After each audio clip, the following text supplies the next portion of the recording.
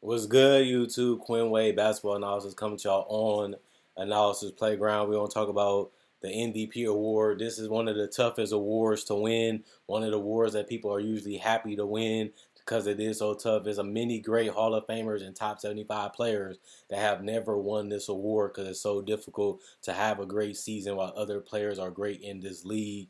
But it's only going to be one MVP, and I'm going to go through 7 candidates with the best chances to me to win this award. Number one, Luka Doncic.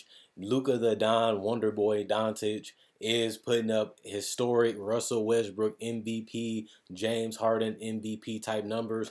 The biggest difference is he's not winning on the level that they won at. Maybe he will at the end. It's a long season. He has the shooting, he has the talent around him to do it. It just will the voters. They got a lot of scrutiny for those type of players besides James Harden, who won with the number one seed in the NBA that year, with Russell Westbrook having a number six seed like Jokic. Will that be the trend that helps uh, Luka's narrative? He ended up getting it done with the six seed Russell Westbrook.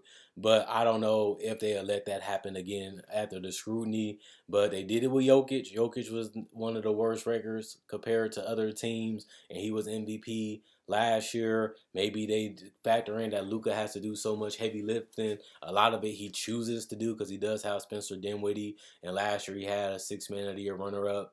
And Jalen Brunson, but it didn't really change the way he handled the ball or played, even though he had two other ball handlers after the Bertans trade. And then when he traded, he had another ball handler to go with Brunson, and it still didn't really change much offensively for this team. Maybe it's just the way he plays, maybe it's just the way he's used to playing, because he got broke into that in Euro, then the Mavericks was terrible, so he ended up just bringing the same way he played. I'm an advocate of saying do your thing, play a game. The Mavericks have made it to the Western Conference playing that style of basketball. They have made it to the playoffs 3 seasons in a row with that play style, getting out of the first round and the second round this year. And they have got a lot more depth, and they have a lot more shooting, and they have better bigs, but they have the same play style. You'll think they'll try to intertwine it and switch it up just a little bit just to take the burden off Luka. You don't want the little nagging injuries to add up and have him miss significant time or lead to a bigger injury. You want to take care of him just because he is the franchise. He is one of the greatest players. He's going to be one of the top 100 players because he's already all NBA first team, on pace to make 4 first teams in a row this season already. And he's in for a monster season. He might be my favorite to win MVP, but that's every year. It is about wins. It is about who can, right the ship, who can keep them winning consistently. Luka has done that so far in his career, but is this a change in his play style? Is the numbers going to be indicative of that change? So far, yes, but will they go down? Will they go up? More screens, more cutting, more shooting has led to him. He turned down more threes to shoot more mid-range, more floaters, and more layups. Maybe that helps his efficiency. Maybe that helps how he attacks. Maybe that puts more pressure on the defense like it has, and maybe that helps. But if they're not going to defend, they're not going to play with the same fight that they need on both ends of the court. They could be a middling team, and that could hurt his chance of winning MVP. That's the only case I have against him. Giannis is his biggest struggle because Giannis is the only team undefeated that he plays defense. He plays hard. He can score 30 points a game like he's doing too. He can get double-digit rebounds too. He can get 5 to 6 to 7 assists like he already has done this year, and he can shoot more efficiently from the field because all he does is shoot layups and dunks like Luka is starting to do.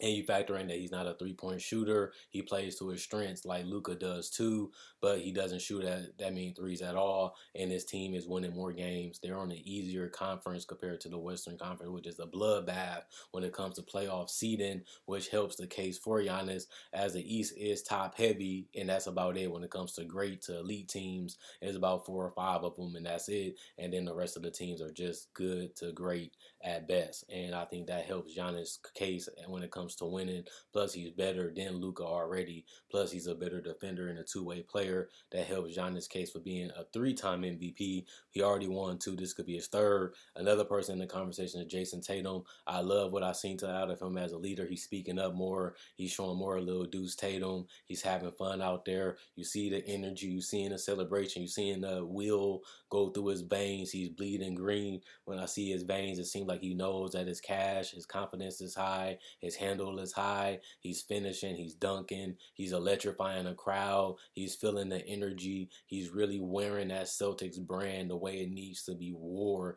and getting to the finals, letting you know that we don't have Ime Udoka, but that's not going to change our approach. That's not going to change how we feel. That's not going to change how we play. Matter of fact, our assistant coach was the assistant coach that Ime Udoka hired, and we can run the similar stuff that we ran in the second half of the season and change it up just a little bit because our starting lineup is different and play harder and play the same way and still let Tatum do his thing the way he's been doing it and do it very well and be contagious for all of us. And that's what I love out of seeing what I'm seeing out of this Celtics team. They're feeding off Brown and Tatum, but Tatum has really turned into that superstar franchise changing guy that we hoped that he'd be in college. And the Celtics ended up luckily getting him in that trade with Brooklyn, which led to us getting him, and they didn't draft him number one in that draft was Markelle Fultz. But we'll take it, and we're happy that we did it. We coming off a finals berth. We got off to a great start this season, being 3-0. We back to our winning ways, and a lot of it has to do with the player Tatum, who's averaging 30-plus points too, and he's getting the rebounds, and he's getting assists, and he's efficient. Something that was different when he was the first 3-4 seasons is something that's changed the last couple, and that's changing for the better. Steph Curry, I do believe they're going to right the ship. I don't think they're going to have a terrible record throughout the season. He's already averaging 30 points. He has done it twice already. He already is a two-time MVP, just like Giannis and Jokic, who's also on this list. These guys are going to have worse records than they had last year. Remember, Jokic and Steph did not have a top 3 record in the entire NBA. They had top 4 records in their conference. Jokic ended up having a top 8 record in the conference, really top 6, and he still was able to win MVP. So I think that a guy like Giannis will win more games and he plays better defensively, but their impact on the game and the impact on their teams are so enormous that it's going to help educate people how the game should be played and how to make your teammates better. Steph Curry and Jokic have the similar impact. It just Steph Curry team is obviously better than Jokic's team and the other guys' teams too, besides the Bucks. And that only thing that hurts his argument is Giannis is a better player, like we all have said, but Giannis' team is equally as good. Once Middleton comes back and Pat Connaughton comes back healthy, the records already are in the Bucks' favor, which helps Giannis' argument. But it's an 82-game season; anything can happen, and you have to play those cards too, as it does impact how the season plays out. Like we seen last year, which hurt his Steph Curry argument as he fell. He was the landslide winner in the first half of the season, then quickly fell off in the second half of the season.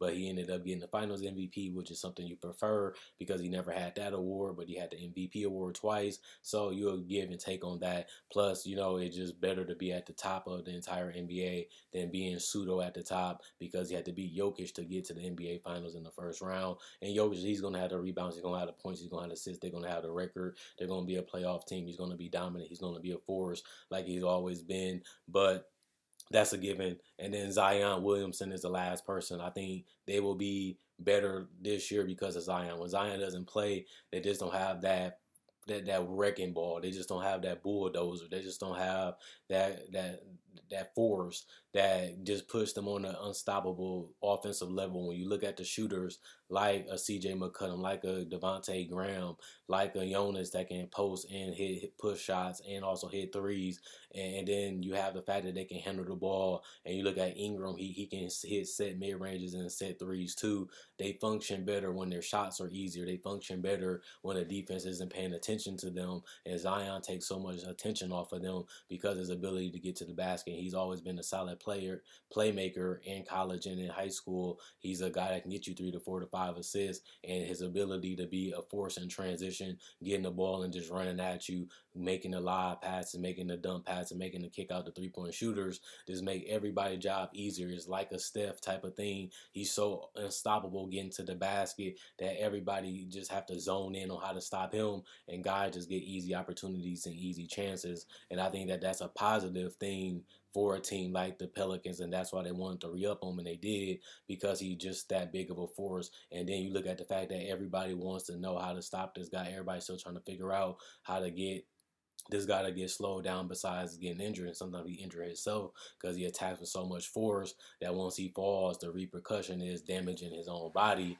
because he has to come back down. Plus, he has the weight in the force and the person that's colliding with him just makes it tough. But when I look at the rebounds, I look at the points and the assists that he can rack up, and I look at the fact that they actually going to be winning compared to the other seasons, that just helps him. He already made it to an All-Star game. He already been a 27-point scorer. Now he just has to have the wins, and they made it to the playoffs without him last year. They should be even better. They should double their wins this year by at least 5 to 10 wins, and that should put them in the 50-win category, which will put them in the Jokic-Steph conversation record-wise, and that should put them in the conversation for MVP. But that's just my opinion. Quinn Wade, Basketball Analysis, signing out. See you guys. The next one will be Most Improved Player. Hope you guys enjoyed the video. Hope you guys enjoyed the rest of your day. And I'll see you in a little bit.